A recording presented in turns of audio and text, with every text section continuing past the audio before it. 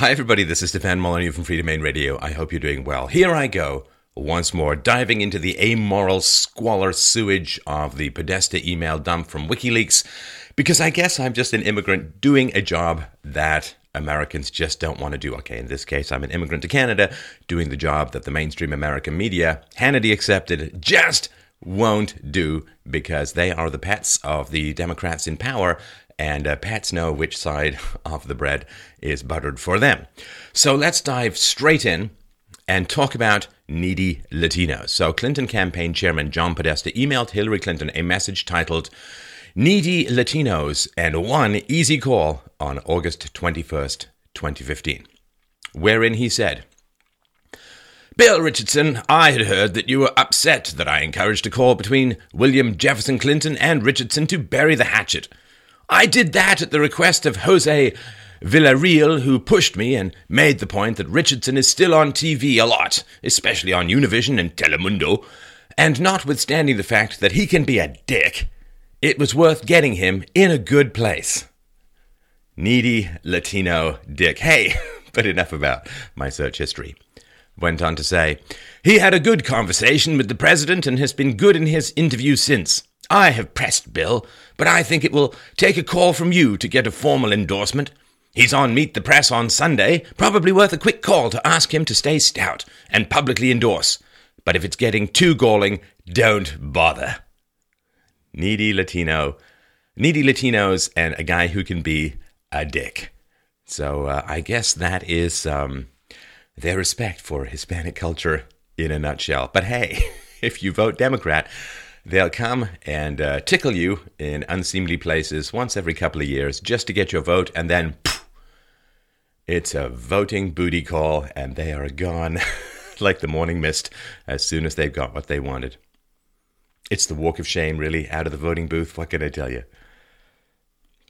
Food groups. See, sometimes you're just needy dicks, and sometimes you're a food group. John Podesta to Hillary Clinton on March 17th, 2016. Let me know if there are people you would like to see added or removed before we begin the process. Cheryl, Robbie, Jake, Uma, Jennifer, and I also did a first cut of people to consider for VP. I've organized names in rough food groups. So, now, this is kind of interesting because for a year or so before this, Tim Kaine was saying he was going to VP for reasons we went into in a previous WikiLeaks presentation. But I guess they're dangling things in front of people just to get, I guess, control over people. According to the Daily Caller, the email didn't explicitly identify the food groups, but the labels are obvious. Hispanics, women, white men, African Americans, military, business people, or philanthropists, and the Bernie Sanders / Democratic Socialist wing of the party. As if that's a wing. Sorry, let me continue. Here are the name, grouped as they were in Podesta's email. Hispanics, Javier Becerra, Julian Castro, Eric Garcetti, Tom Perez, and Ken Salazar. Women, Tammy Baldwin, Kirsten Gillibrand, Amy Klobuchar, Claire McCaskill, Jeannie Shaheen, Debbie Stabenow, and Elizabeth Warren. Ooh. Okay, white men. Michael Bennett, Sherrod Brown, Martin Heinrich, Tim Kaine, Terry McAuliffe, Chris Murphy, and Tom Vilsack. African Americans, Steve Benjamin, Cory Booker, Andrew Gillum, Eric Holder, Devil Patrick, Kasim Reed, and Anthony Fox. Hey, wasn't Eric Holder the guy who said that affirmative action for blacks has barely even begun 50 years after it was implemented? There's a great government program. Looks like we've solved it all. Military, John Allen, Bill McRaven, and Mike Mullen. Hey, that's kind of a short list. Normally the Dems are so in tight with the military.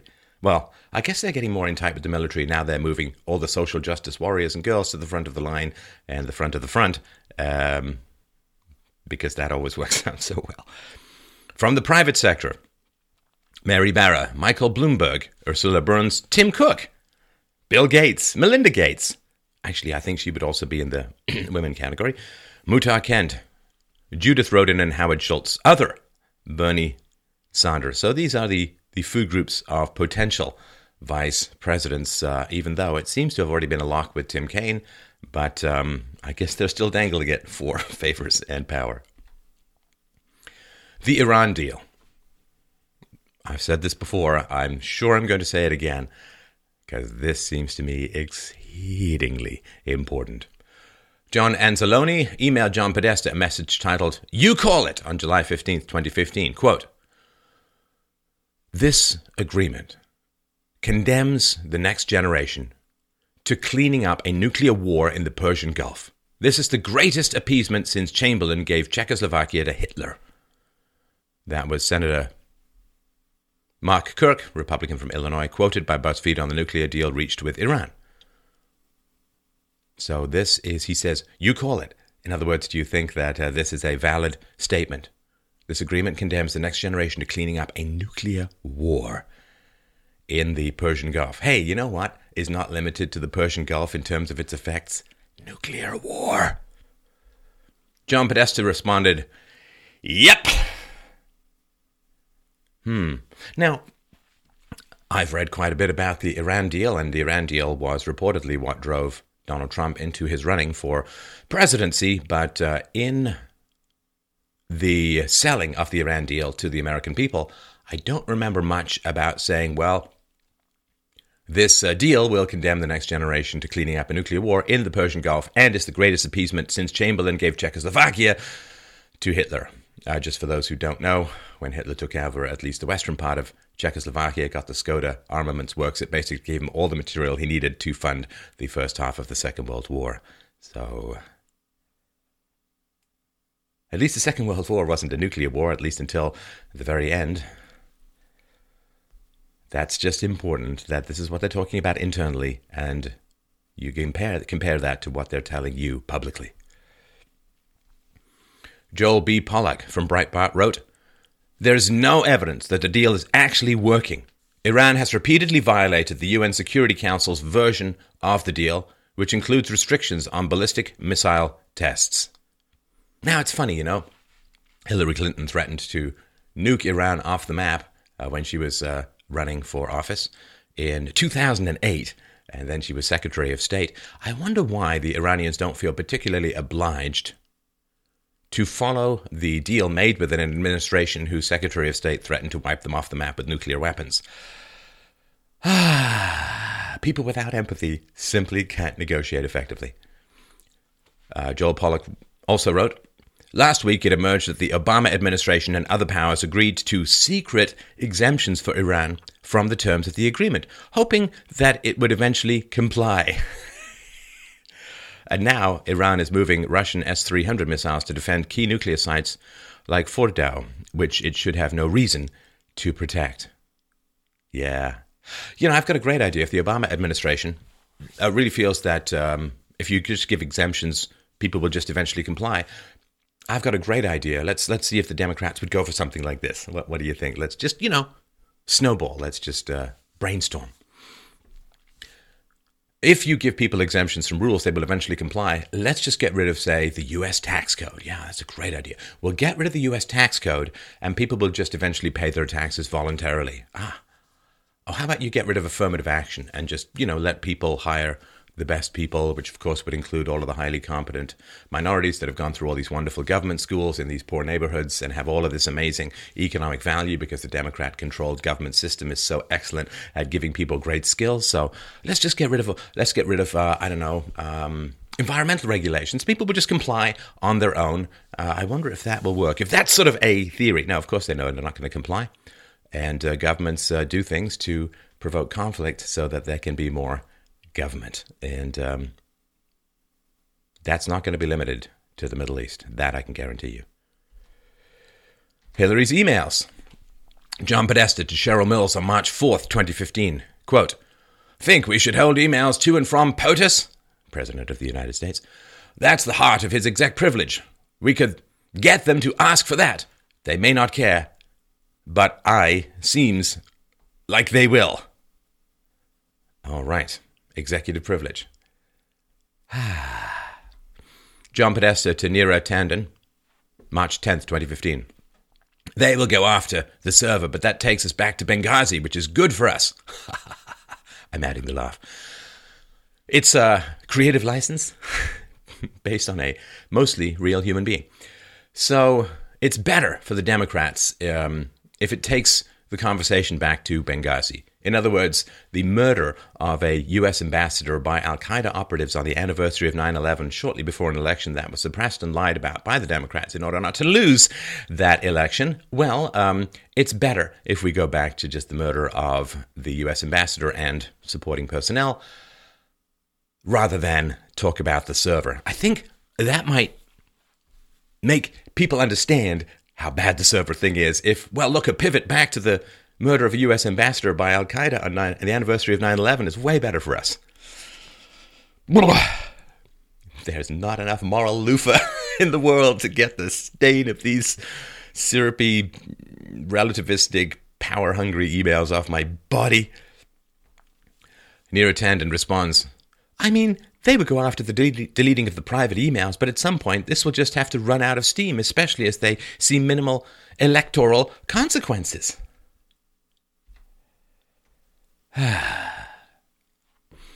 Clinton political consultant Philip Raines to Clinton Associates on March 17, 2015. To be clear, there are, and will likely remain, only two parties who could release the full 55K, state and US. Nobody else will have them. Gowdy will only end up with what's relevant to his committee, which won't grow that much beyond what he has. Probably not get anywhere close to 500.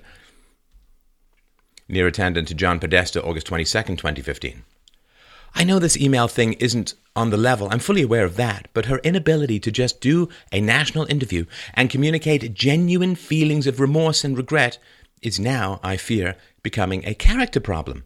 More so than honesty. People hate her arrogant, like her down. It's a sexist context, but I think it's the truth.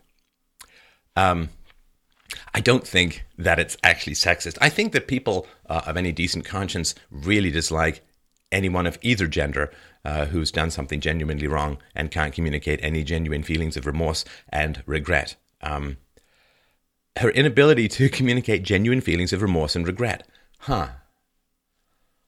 Inability to communicate genuine feelings of remorse and regret. I wonder if you were to go to a psychiatrist with those symptoms, what that psychiatrist might say. Now, here's another interesting thing as well. So the strategy with regards to these deleting of the emails was say, we'll wait it out. We're going to wait it out. Just eventually it's going to just run out of steam. Well, why?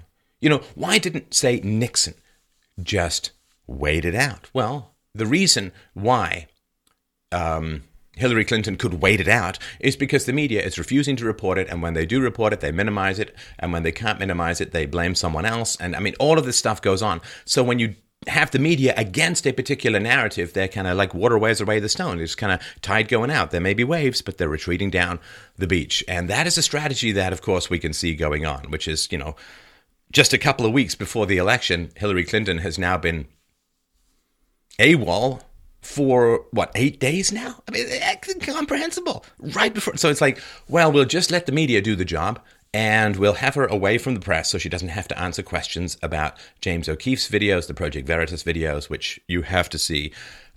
You're going to need that moral loofah sponge to get the oog off you afterwards, but you really got to go watch those videos. We've done the rare step of featuring them on our channel because that's really, really, really important. We'll get to those towards the end of this presentation.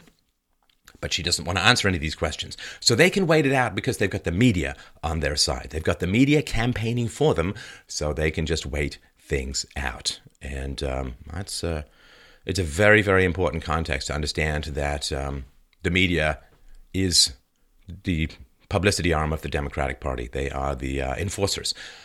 What was it, 96% of journalists donated to the Democrats? Oh yeah, but they're just all about the objectivity, don't you know? Brian Fallon to Nick Merrill on June 24th, 2015. All in preparation for the possibility that the State Department may acknowledge as soon as today that there were 16 Sid Blumenthal emails missing from the 55K pages of material produced by HRC. I wanted to circulate the below draft plan for responding to the inquiries that Nick will get. Nick Merrill to Brian Fallon. just spoke to state a little more about this, a few updates. What that means specifically is that they are going to turn over all the Blumenthal emails to the committee that they have, along with some other HRC emails that include a slightly broader set of search terms than the original batch. That, of course, includes the emails Sid turned over that HRC didn't, which will make clear to them that she didn't have them in the first place, deleted them, or didn't turn them over. It also includes emails that HRC had that Sid didn't, as Brian noted. And you'll see this. Well, this is going to give the impression, how do we spin this? How do we get this to be viewed differently than what it is? This sort of twisty brain pretzel manipulation stuff, this Mobius strip of projected unreality is really all the way through. You kind of have to, like, it's like I can go into these like a pearl diver, clutching a knife of opposition, going down and looking for pearls in an oyster. You got to get back up to the surface and like shake your head, and it's like having having an unblinking contest with Gar from the Jungle Book. Trust in me. Okay. So he goes on to say, they do not plan to release anything publicly, so no posting online or anything public-facing, just to the committee. That said, they are considering placing a story with a friendly at the AP, Matt Lee or Bradley Clapper, that would lay this out before the majority on the committee has a chance to realize what they have and distort it. See, you want to put a story with a friendly at the AP. I assume that means a friendly reporter or somebody who's going to give the spin that they want. So we want to give it to a friendly so it can be distorted in our favor, so that the committee doesn't have a chance to realize what they have and distort it. Lefties always project. He goes on to say, on that last piece, we think it would make sense to work with State and the AP to deploy the below. So assuming everyone is in agreement, we'll proceed. It would be good to frame this a little and, frankly, to have it break tomorrow when we'll likely be close to or in the midst of a SCOTUS decision taking over the news hyenas. Now, of course, we all know this. Dump things late on a Friday, so I guess by the time Monday rolls around, the squirrel-like attention span of the American public, if not to speak of the American media as a whole, will have already moved on to something else, and I don't know, maybe one of the Kardashians will have tripped, in which case it's the end of the world as we know it. All right. Pay for play. Min Nguyen sent a message called Hillary's Victory Fund to John Podesta on December 4th, 2015. I'm swinging way above my weight class here, and I'm 100% sure this is out of protocol. I'm trying to land the campaign a big, fat whale that can give between $100,000 to maybe $1 million if their ego can be reassured that they won't just be treated just like any other donor. If it's 100% inappropriate, I understand. Actually, I don't think you really do understand. First of all, just as a personal note, I kind of dislike this, this way above my pay grade. I'm swinging way above my weight class. It's just this colloquialisms, just kind of, anybody who uses those kind of really cliched bromide and colloquialisms, it's just kind of annoying. Come up with your own analogies and metaphors. I can do it. It's not that hard. So, yeah. This person can give between $100,000, maybe $1 million, if their ego can be reassured that they won't be treated just like any other donor. So how will they be treated? And what does it mean to treat this person, a big fat whale with a lot of money? How does it mean to not treat them just like any other donor? That's interesting. I mean, again, this is all stuff that we know happens, but seeing it there in stark black and white, actually, it's more shades of amoral gray, that is what is a huge relief, It's sort of like, you think you're being followed, you think you're being followed, you think you're being followed. Maybe you're paranoid, maybe you're crazy, maybe you're seeing things, and it's like someone taps you on the shoulder and says, actually, I'm following you. It's not great, but it's kind of a relief when things are laid out that clearly. Jordan Baram to John Podesta, January 16th, 2016. I think it could be powerful to use dip jars to galvanize small dollar donations, to send a strong message that there is grassroots support for Hillary at a time when she is being painted as a candidate only supported with huge checks. Now, this is something Ann Coulter's written about this before, and the Republicans get a lot of small checks as a whole. I mean, they have their big donors and so on, but Republicans get a lot of small checks. They have real grassroots support.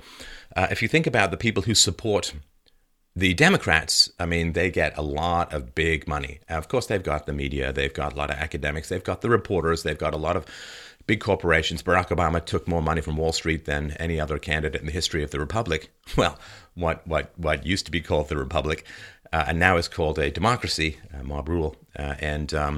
So they know that this is an optics problem, that the Democrats get a lot of big donations, which makes people think that it's powerful special interests are running the Democrats to game the system, as if we'd want to think that. It'd be crazy. Wait, someone tapped me on the shoulder and said that the Democrats are okay. So small dollar donations. So they want a bunch of small dollar donations so they can record it. So what that does is it takes down the average donation size and hides the large donation base of the Democrat Party. And again, it's not like they say, well, listen, we're taking too much money from big special interests. It's gonna really cause us to have a moral drift towards the people who are funding us. You know, he who pays the piper calls the tune. So what we really, really need to do is cut back on the big donors and start to make a real grassroots advocacy to get smaller donations. They don't say any of that. It's just, let's just find some way to get small dollar donations. It's not a policy. It's just optics. He goes on to say, last summer there was concern from the campaign about the inability to capture employer information from the donors. However, if you keep the suggested dollar amount low, $20 and below, and use the names of donors that we provide, you could easily ensure that nobody is going beyond the legal limits.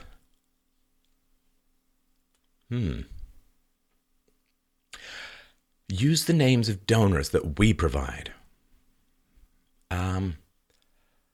That doesn't seem quite right to me. Doesn't seem quite right to me at all. Clinton Foundation Director of Foreign Policy Amitabh Desai to associates on April 16th, 2012. Last Thursday, April 12th, I met individually with the ambassadors from Qatar. Qatar would like to see William Jefferson Clinton, quote, for 5 minutes in New York City to present $1 million check that Qatar promised for WJC's birthday in 2011. Qatar would welcome our suggestions for investments in Haiti, particularly on education and health. They have allocated most of their $20 million, but are happy to consider projects we suggest. Now, if I remember rightly, when Bill Clinton was president, he did have a number of, I'm guessing 5-minute meetings with, say, an intern or two. But generally, they involved knee pads and stains on the moral character of the Republic. So if you're going to have a 5-minute meeting with Bill Clinton, I'd suggest, 3 things. I guess you're going to bring your knee pads, you're going to bring a check, and at this point, I would suggest a hazmat suit. That would be my particular personal preference. But and what on earth is Qatar doing, wanting to put out massive investments in Haiti? Well, I guess maybe running them through the Clinton Foundation? I don't know. Maybe they don't want to end up like Gaddafi. It could be any number of things. And remember, we talked about this before. Hillary Clinton has openly stated that Qatar is involved in supporting and funding terrorism. And yet, $1 million check for your birthday for a 5-minute meeting. It's all about the Benjamins. All about the Benjamins. Karuna Seshasai to Uma Abedin and Associates on April 4th, 2015. The policy would be to not allow any currently registered foreign agents, those who register with FARA, to contribute or raise for the campaign.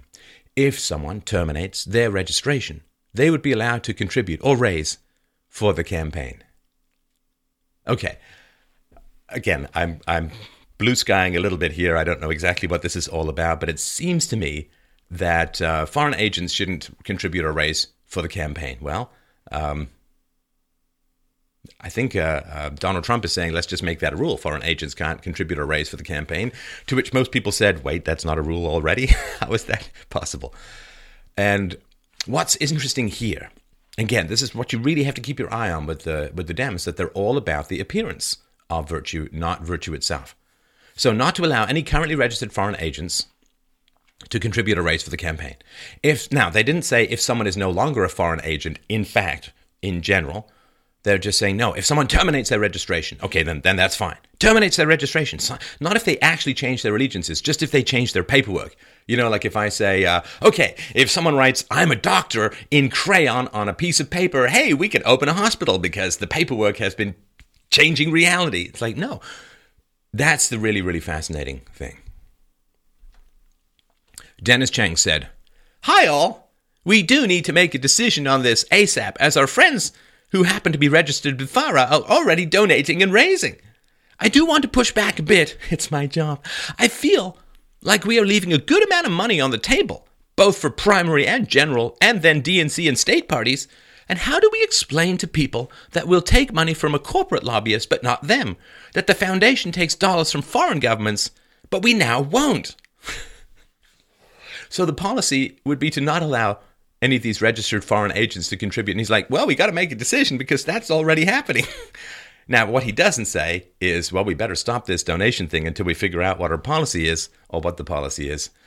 And Robbie Mook said, these sorts of restrictions don't really get you anything. That Obama actually got judged more harshly as a result. He convinced me. So in a complete U-turn, I'm okay just taking the money and dealing with any attacks. Are you guys okay with that? Clinton communications head Jennifer Palmieri said, take the gun, leave the cannoli. No, wait, sorry, I misread that. My apologies. She just said, take the money. Take the money. I mean, I know it's longer than Stronger Together, but you could argue that take the money is quite a bit more accurate. Media collusion. Well, this is again the thing that everyone has known about for donkey's years, but to have it finally spelled out in moral gray, black and white is really quite a relief to a lot of people. And simply because it's no longer like you can just say, look, there's this, right? So the people who accepted it. I've known about it for years, but people who didn't accept it now have reality to contend with. Now, of course, a lot of them will be able to bypass reality, but a few of them may not be able to. So the Clinton team arranged private off-the-record dinners at the homes of John Podesta on April 9th, 2015, and Joel Benenson on April 10th, 2015. The total invitation list included, and I'm sorry if this wasn't you, if you weren't included in this, maybe the invitation just got lost in the mail. Check your spam folder. Maybe it's there. From ABC, Diane Sawyer, George Stephanopoulos, and David Muir. From CNN, Erin Burnett, Gloria Borger, John Berman, Jeff Zucker, and Kate Boulden. From MSNBC, Joe Scarborough, Mika Brzezinski, Alex Wagner, Ed Schultz, Rachel Maddow, Phil Griffin, Beth Fouhey, and Thomas Roberts. And that I find quite interesting because Joe Scarborough and Mika Brzezinski were, I thought, actually fairly even-handed and fair, pretty great on Donald Trump early on. Towards the end of the primary, both, but particularly Mika, just turned on him like a cornered weasel. And I wonder if this may have anything to do with this. It's just a possibility about what might have happened and what might have been planned. From the New York Times, Amy Chozick, Maggie Haberman, Pat Healy, Jonathan Martin, and Gail Collins. From Bloomberg, John Heilman, Jonathan Alter, and Mark Halpern. From CBS, Gail King and Nora O'Donnell. From The New Yorker, Ryan Leza and David Remnick. Ariana Huffington from Huffington Post, Savannah Guthrie from NBC, Glenn Thrush from Politico, more on him in a moment, Matt Bai from Yahoo, Sandra Westfall from People, Charlie Rose from PBS and his dimples, Alyssa Mastromonaco from Vice, Mike Feldman from GPG, Ben Smith from BuzzFeed, Mike Oreskes from NPR, Betsy Fisher-Martin from More, and Jeff Earl from New York Post. And did these people all go for meetings with the Republicans? I'm going to guess not. I'm sure that the meal was great. Probably a little bit of fish, maybe some mashed potatoes, and a side dish of the death of the Republic. Just guessing what was on the menu. And more media collusion is in the wings. The Hill journalist Brent Budowski sent John Podesta a link to his article, Megyn Kelly's Murrow Moment, discussing Megyn Kelly's War on Women question to Donald Trump on September 1st, 2015. You'll enjoy how I handled Trump's attack against Uma, among other things. Budowski sent a link to the article, The Magic of Bill Clinton, to Podesta on May 20th, 2015. John, hope this helps. Brent. It's great that they're on a first syllable basis, and it's great that they're sort of crowing about the attacks on Republicans, because apparently they're just all about the even-handed objectivity. We bring the facts, you bring the conclusions. Journalist Glenn Thrush. Isn't thrush a fungal infection of the mouth as well? Sure, it's just a coincidence. Journalist Glenn Thrush to John Podesta on April 30th, 2015. Because I have become a hack, I will send you the whole section that pertains to you. Please don't share or tell anyone I did this. Tell me if I fucked up anything. Yes, you did, Glenn. Yes, you did. Huffington Post contributor and co-founder of VoteVets.org, John Saltz to John Podesta on November 10th, 2015. We have gotten intel that Neil Cavuto plans to ask a veterans question of the GOP candidates tonight. As you can guess, the candidates are very likely to attack the secretary in their answers. Huh. So, a veteran question of the GOP candidates tonight. So they're having advance notice of questions. Very interesting. Very interesting indeed. There's more to come in this regard. He went on to say, your press team, therefore, may find it useful to get this to reporters as independent scientific evidence that veterans are closer to the secretary than Republicans on these issues. So they're being fed questions which they can then feed to reporters to manage the narrative.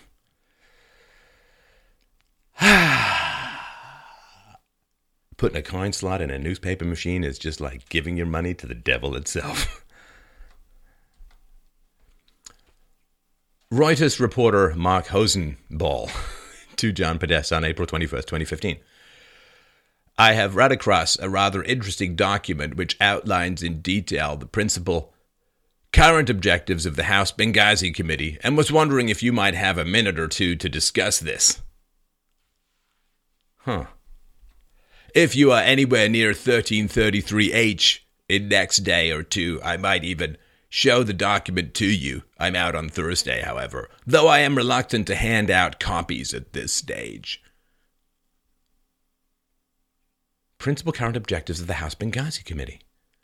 Would you like to see it? Where did you get it? Is it even remotely right to hand it over to somebody so close to somebody being investigated? You know, when I was a kid, boy, if you got the answers to a test ahead of time, man, you'd be punished. I mean, that was just terrible. I mean, teachers would lock it up. I mean, I never did. But I know kids who were trying to go through the teacher's desk and find the... Some people claim to sell answers. We couldn't take them, couldn't afford them. And it was wrong. But that's astounding. Now, you could argue that the principal current objectives of the House Benghazi Committee are just a little bit more important than the questions in the grade 6 spelling bee. But boy, you get punished a lot when you're a kid. But when you get to be an adult and a Democrat, it's a life with no gravity, no physics, no rules, mere Nietzschean will and manipulation. And I don't think we found anything in particular where they're sharing material with Republicans. Like, he doesn't finish that. Well, to be fair, we also have to share this with other people as well. Mark goes on to say, it is a document which raises some questions about the bona fides of the committee's investigation, rather than about anything specific a certain former sex state might have done. Released emails also show coordination between Newsmax Media CEO Christopher Ruddy and John Podesta on June 10th, 2014 and June 25th, 2014. On July 14th, 2014, Christopher Ruddy published an article on Newsmax titled Embrace Obama's Border Security Bill, where he criticized the GOP Congress for not passing the legislation. from the website 100% Fed Up or Effed Up, I'm not sure. The real question is, why is the CEO of a, quote, conservative news publication feeding what appears to be inside information to Hillary Clinton's campaign chairman, leftist John Podesta, who in turn sent his email marked priority to the White House? Yeah, that is a question. I got to tell you, I think I know the answer, and I think everybody listening to and watching this knows the answer, but it is a question.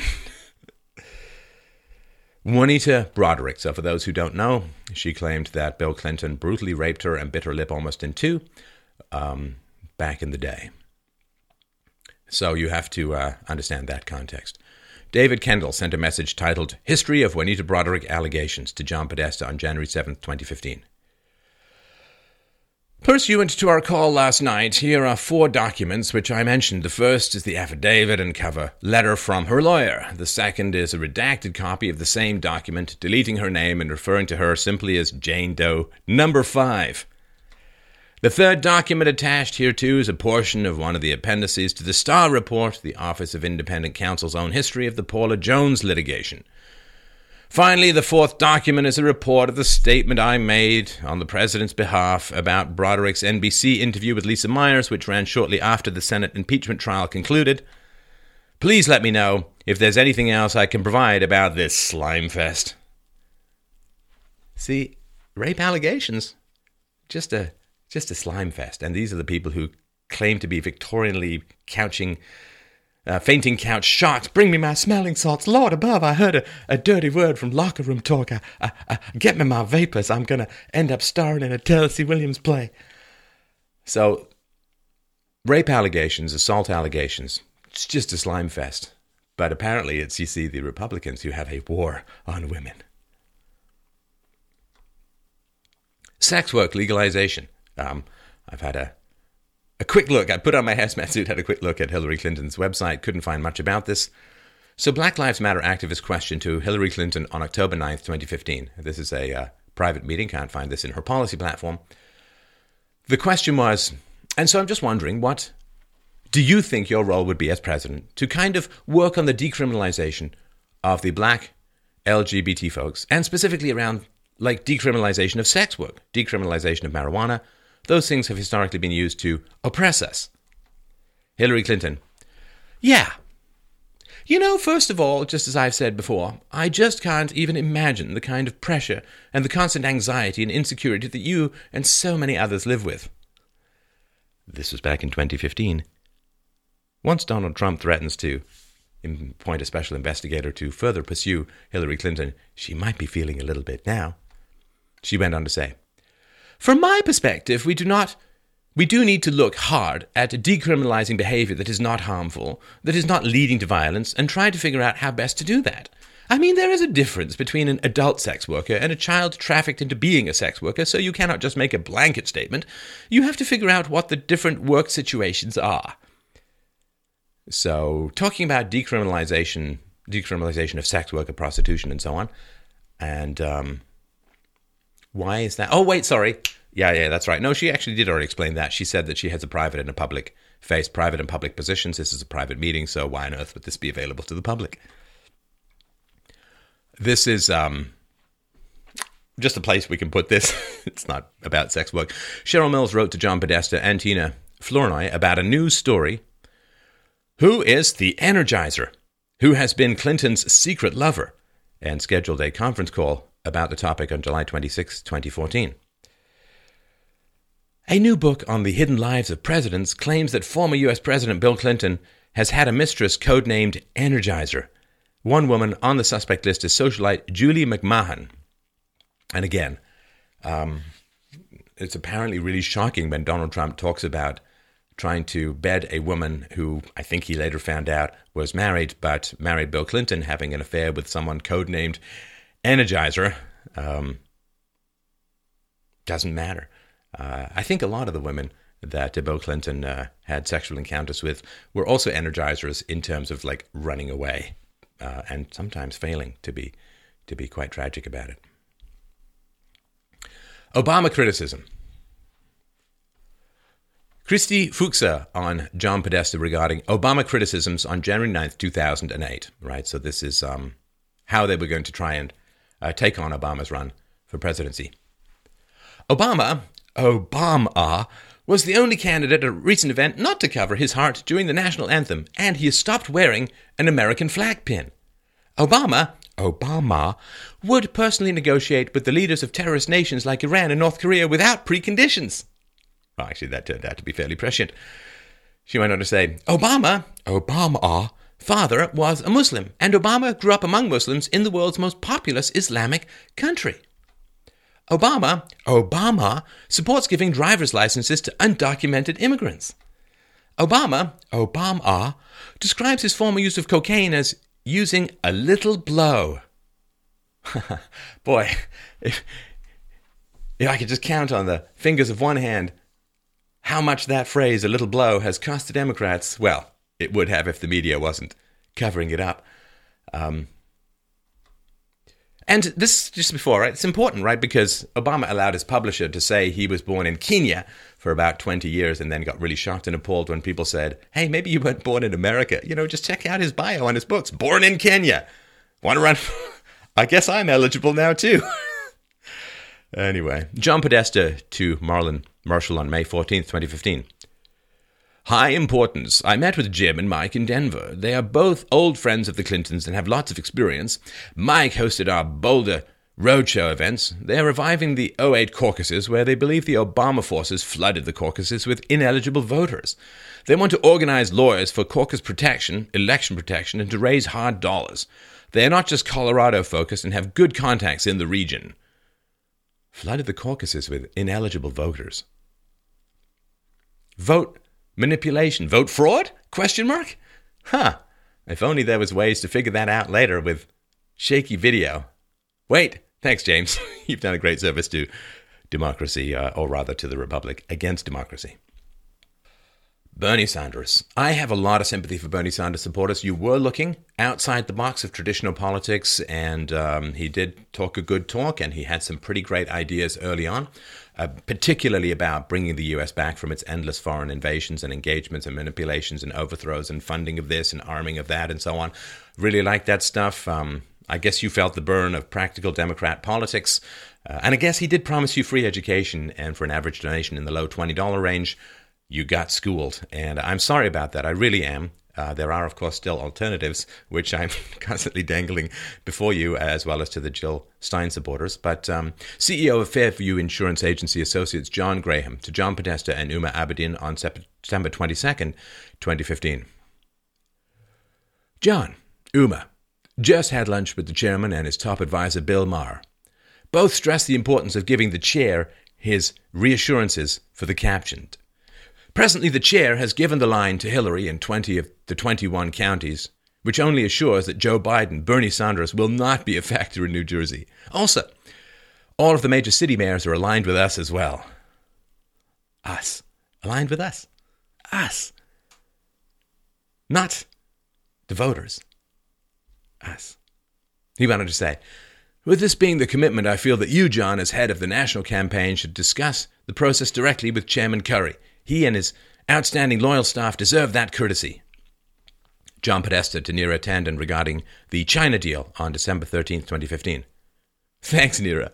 Can you believe that doofus Bernie attacked it? Ben happy? Doofus. Again, it's not exactly something out of a Scorsese movie where a mobster stubs his toe on a body, but referred to him as a doofus. Adrian Watson to Teddy Goff, titled Vermont has fourth highest Afro-American incarceration in USA, February 24th, 2016. Maybe there's a point about how he was, for nearly a decade, silent on a growing problem covered repeatedly by his own state's press. Not even a statement, if that's true.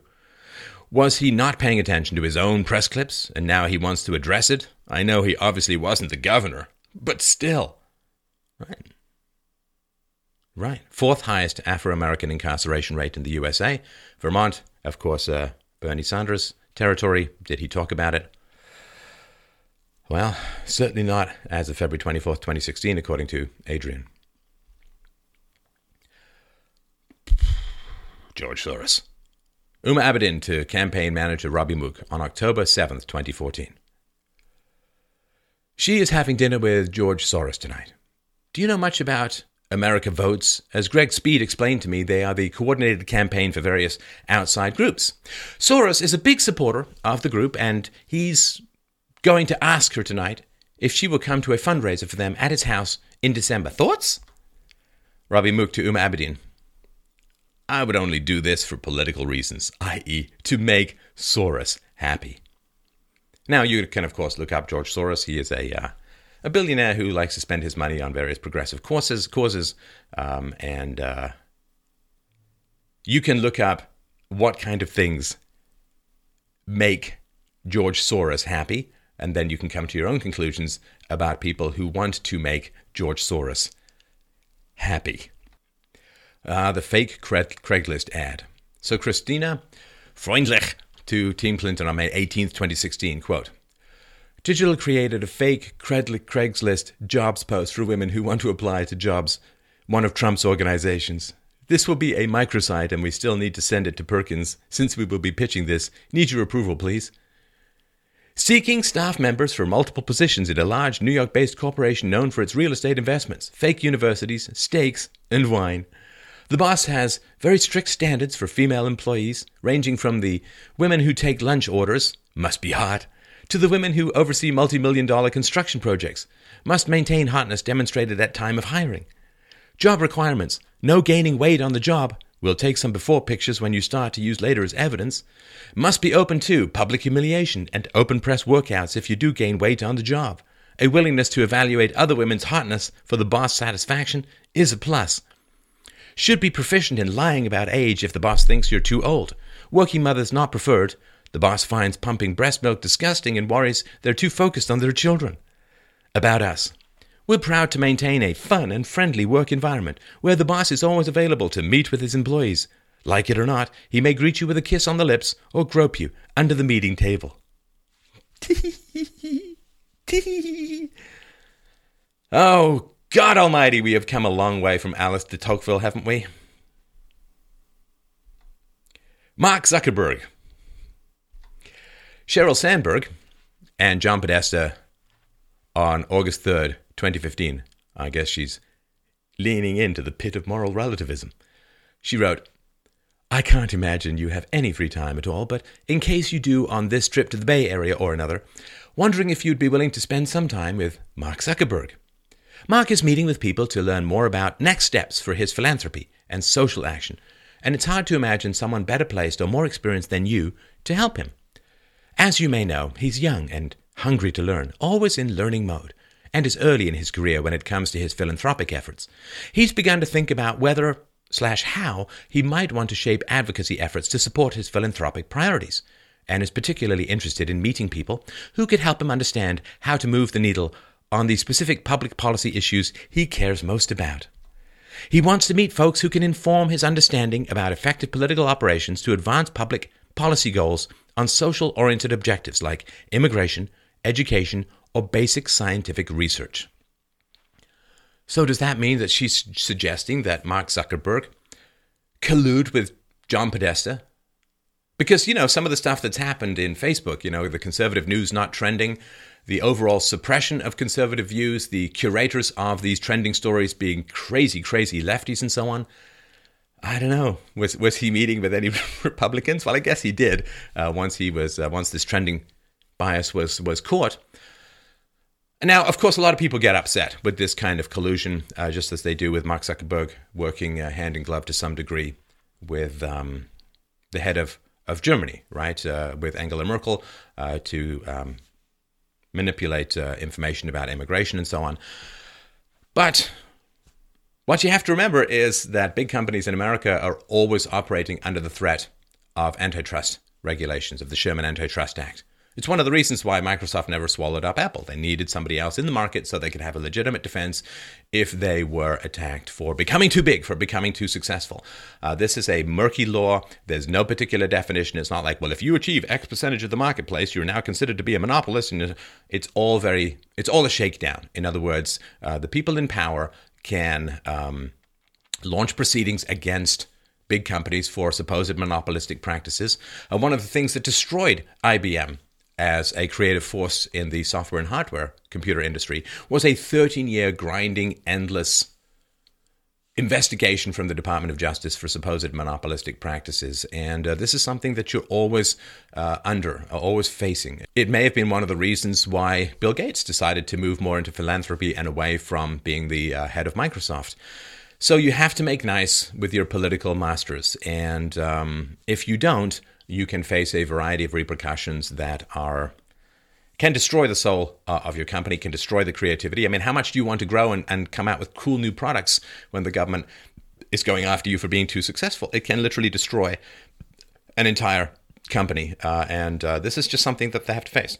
I'm not defending all of it. I'm just saying that if you are in his position and you are facing these kinds of murky potential attacks from the Department of Justice and other places, it's just something you have to take into account. You know, can you make nice with some conservative repression in order to avoid all of that? Can you start promoting untrammeled immigration in order to maintain your stock price, your stock value, in order to maintain the value of the company you care a lot about? And when you run a company, and I know this, I've been very at the sort of executive level of companies I've co-founded, of companies I've worked at. You really care about your employees. You don't want to do things that are going to get lots of people laid off or fired because you have to divert a huge amount of money to legal wrangles with the government. So it doesn't excuse everything, of course, but it is a context that needs to be taken into account. Again, you really want to focus on the gun in the room. You want to focus on who has the power to hurt others. And in this case, it's not Facebook, it's the government, and they may just be responding to that kind of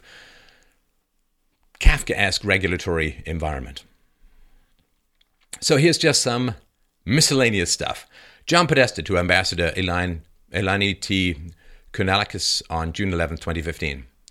Some speculation that Biden will run because of Beau's loss. I think that would be a little crazy and sad, but you never know. I like him and grieve for him and hope he doesn't do it for his sake. Now, this is Biden's son died of brain cancer, I think, at the age of 46. And it sounds sympathetic, but we talked about this in the previous context, that there's some pretty shady stuff around Biden's non-run for president, and I hope he doesn't do it for his sake. Could be sympathetic. It could also be a little sinister. I'm not sure I'm going to provide the benefit of the doubt in my own mind. Near attendant to Howard Wolfson regarding Michael Bloomberg's tease of running for president on June 3, 2015. Is there something Mike Bloomberg would want to do in his life, in an admin? Is ambassador to China way too small? Huh. So handing out an ambassadorship to China in order for Mike Bloomberg to not run for president. I don't know. Didn't Rob Blagojevich get in some trouble in Illinois regarding this kind of stuff? Maybe I'm stretching, but it just seems like, shouldn't the ambassador to China be somebody really good at being an ambassador to China rather than, here, you can have this if you don't run for office, which seems to be the implication of this email. Howard Wolfson to Neera Tanden, Secretary of State, which ain't going to happen. I think that maybe they asked him, or maybe they're just guessing, that he would not run for president if he was offered Secretary of State. Again, this is the kind of dealing with your future, your life, your children's lives. Clinton aide Uma Abedin and Clinton Global Initiative employee Amitabh Desai and Ed Hughes on September 14th, 2009. 2009. So this is quite a long time ago, people. 7 years ago. Just want to make sure someone has coordinated with you on HRC, Hillary Rodham Clinton's speech setup. She won't be able to give it in the round like Bill Clinton does, walking around with a microphone. Are we able to set it up so she's speaking at a podium? Sick. I guess there's two meanings for that. S-I-C, S-I-C-K. So she won't be able to give it in the round. She needs a podium to lean on.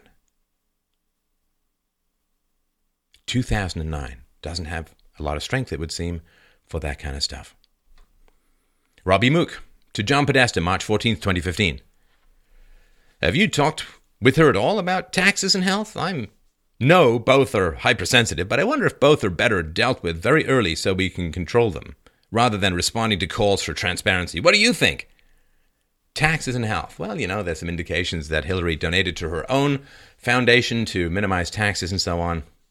But apparently Donald Trump minimizing taxes perfectly legally is a very bad thing. And apparently the rich need to pay their fair share. Taxes and health. So what do they know about her taxes? And what do they know about her health? Both are hypersensitive. Hillary Clinton's taxes and health are hypersensitive. What is known? What is concealed? What do the American public have a right to know? Are they voting for Hillary Clinton? Or are they voting for 8 minutes of Hillary Clinton followed by 4 years of Tim Kaine? That seems kind of important. Matt Ortega to John Podesta, December 3rd, 2015. Christopher Hayes, the NBC News is now reporting a U.S. citizen named Saeed Farouk, believed to be one of the people involved in the shooting. John Podesta responded, better if a guy named Saeed Farouk was reporting that a guy named Christopher Hayes was the shooter. So, I'm not going to get into a big thing here, but it's a big thing. So, is there sympathy for the victims? Is there horror at the terrible attack? No. It would just be better optics. It would be better for us if the reporter was named Saeed Farouk and a guy named Christopher Hayes was the shooter. Now, why is this? Well, the question is, of course, why has America imported more Muslims after 9/11 than beforehand? Right? There's a few problems. Well, because the Muslims vote Democrat. And so their concern, I would assume, is that if Muslims commit terrorist actions in the United States, then people might have some concerns about Muslim immigration, and that would mean fewer voters for the Democrats. Regardless of your position on any of this, that's just something to ponder, to mull over, to think about, in a dark room, slowly shaking your head. So an email, fwj77@comcast.net, to John Podesta, February 25th, 2016. The black vote is obvious hypocritical. I'm hearing the same complaint in political circles that I continue to hear while fundraising. The campaign doesn't value black folks and takes us for granted. Right. Well, this is a point that Trump brought up in one of the debates, that, the Democrats will bungee in to express their dewy-hearted concern for the black community every time there's an election, grab the votes, and bungee back out again, and then continue to pursue policies detrimental to the black community. Robbie Mook to Uma Abedin and John Podesta regarding Bill Clinton's upcoming Wall Street speech on March 12, 2015. I know this is not the answer she wants, but I feel very strongly that doing the speech is a mistake. The data are very clear on the potential consequences. It will be 3 days after she's announced, and on her first day in Iowa, where caucus goes, I think that means goers, where caucus goers have a sharply more negative view of Wall Street than the rest of the electorate. Wall Street ranks first for Iowans regarding a list of institutions that take advantage of everyday Americans. So again, it's not that doing the speech is wrong. It's not that taking money for Bill Clinton from Wall Street is wrong. It's all about the optics. It's not right or wrong. It's not what's true. It's what people will accept as true. It's not what's right. It's what people will perceive as right. Again, this is social metaphysicians as an old Ayn Rand argument. And again, I know this is not the answer she wants. And but how can we spin it? How is it going to look? How is it going to seem? Not what is it, but how is it going to appear? Neera Tandon to John Podesta on January 16th, 2016. Well done, tweet. We don't know what tweet she's referring to. John Podesta responds, I am past about one thing. I suggested doing that at 4:30 and got held. Neera Tandon wrote back, you mean pissed? Got held by who? Hillary. God, her instincts are suboptimal. Pretty typical, though. I would not be surprised if William Jefferson Clinton told him to do it, just as I'm pretty sure Mark Penn didn't do his cocaine rang against Obama without some higher-up approval. Okay, Neera. That's kind of going out there. Hillary, her instincts are suboptimal. Might be a good time to cancel your gym membership and not spend a lot of time around carpeting because things happen. Christina Costa to Joel Benenson, titled Energy Infrastructure Fact Sheet and KXL Op-Ed on September 7th, 2015. In answer to research, changed 20 to 40 And Trevor can provide calculations based on EIA data, if report is needed, on the Mexico-Canada trade point. It isn't written up neatly in one place online, unfortunately. Joel, we pumped up the climate impacts. But in discussing with Jake, decided we still do need to address why she's making her position known, when she has previously said she will wait for the president to make a decision. I added the emphasis. Joel, we pumped up the climate impacts. But anybody who's skeptical about catastrophic anthropogenic global warming is crazy. It's just mad. Skepticism is wrong. U.S. News and World Report writer David Catanese to Mary Lee on January 19th, 2015. I was recently contacted by a source who claims to have worked on the 2008 Hillary campaign and is alleging that Marlon Marshall made unwelcome sexual advances and propositions towards women on the campaign repeatedly. The allegation is that he would corner women, make them uncomfortable, and make suggestions about having sex. The source also claims that Robbie Mook was made aware of the issue but declined to act on it or intervene because he is personal friends with Marshall. Do you know if there is any truth to this? Oh, David. You're emailing the Dems and asking for truth? Why don't you email me and ask for Mohawk tips? Clinton Foundation staffer Karuna Seshasai to Democratic operative Ian Mandel regarding Equal Pay Foundation on February 24th, 2015. Right, because remember, Republicans were sexist, misogynistic, there's a war on women, and it's really, really important to have equal pay for work of equal value. This is a gender pay gap. It's terrible, don't you know? So, Karuna wrote, attached is the equal pay hit pulled from the foundation book. Essentially, here are the key takeaways. 3 out of the 11 highest paid employees of the foundation are women. Average salary of the highest paid men is $294,150.50, while the average salary of the highest paid women is $181,576.66. $112,000 difference.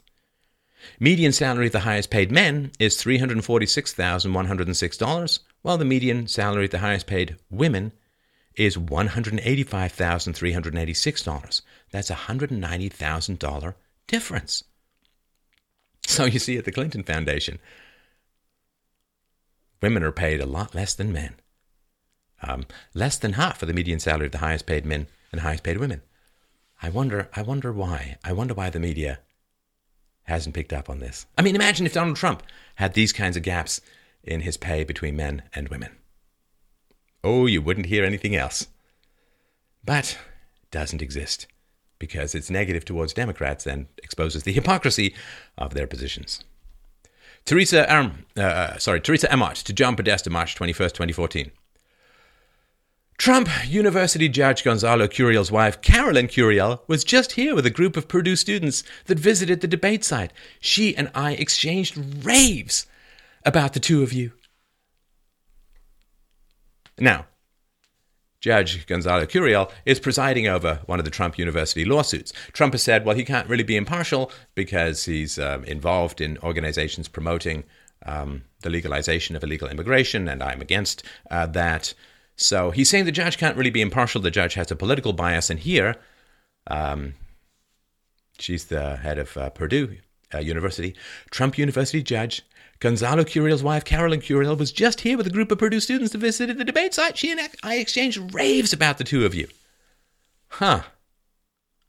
Very interesting. So his wife is mad keen on John Podesta.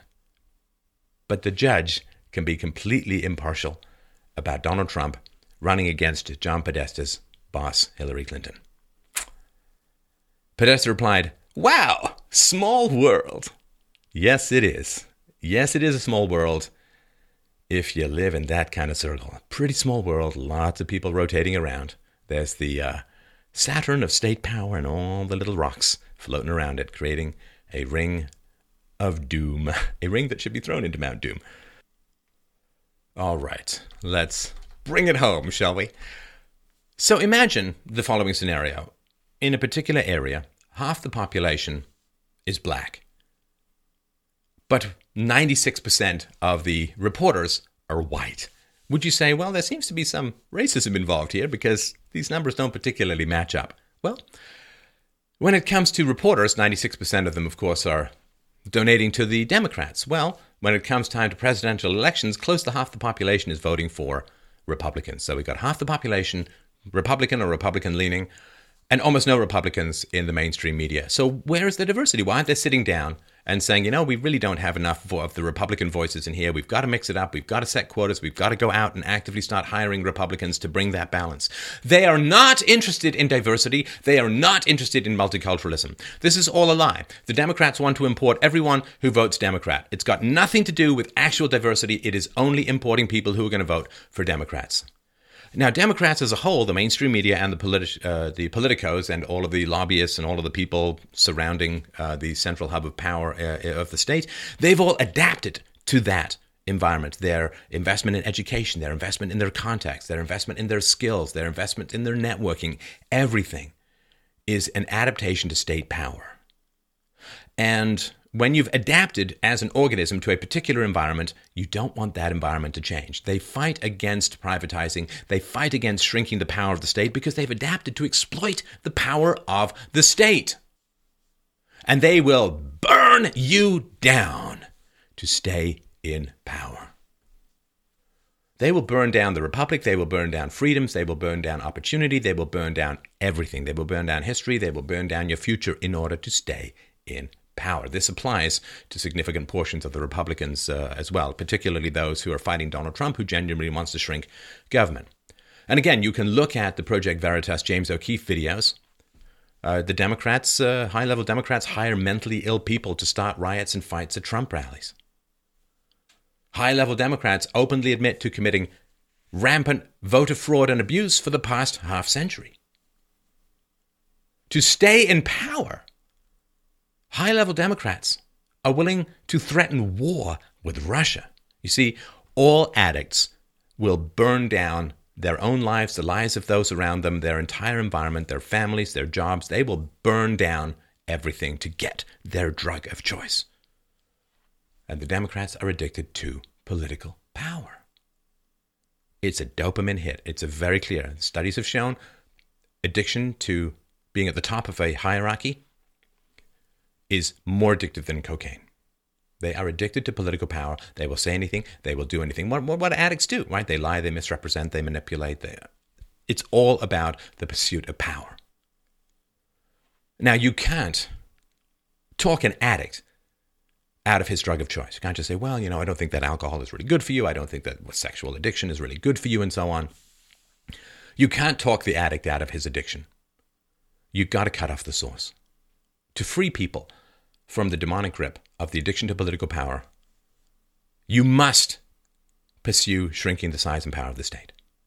When you pursue shrinking the size and power of the state, they will go through withdrawal, they will survive, and they will have better lives because their drug of choice is going to be minimized. They'll fight like hell against it, of course, because it will feel to them like the end of the world instead of the beginning of a new and productive and fruitful life.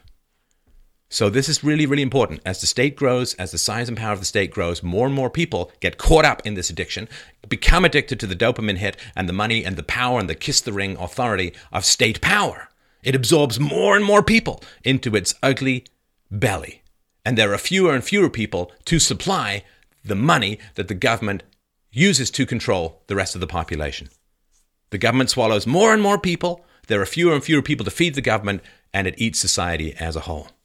It's smaller government, or it is the end of the world. When people are starting to threaten nuclear-armed Russia before an election, it is smaller government, or it is the end of the world. So you need to take a stand. You need to take a stand now. You need to take a stand online. You need to take a stand in person. You need to get out and talk to people about the reality of the danger your civilization faces, that the state is going to eat all of the fruits, all of the freedoms, all of the glorious gifts our ancestors bled and died to hand to us out of their graves. It is going to be eaten and destroyed and controlled by the ever-expanding, increasingly totalitarian state, which for the first time in history has the incredible technology produced by the free market to control and manipulate the population in ways absolutely unforeseen in the past. There was a two-way telescreen in 1984. Now half of Americans are already in a facial recognition database. Take a stand. Take a stand now. It is this election that means everything. Take a stand. Get in people's faces, verbally, talk to them, bring the facts. Take a stand. It's now or never. We shrink the state or we lose everything. It is our last chance. If we fail this, it will never come again. And we will spend the rest of our lives in self-contemptuous regret for failing to act when we still had the freedom to do so.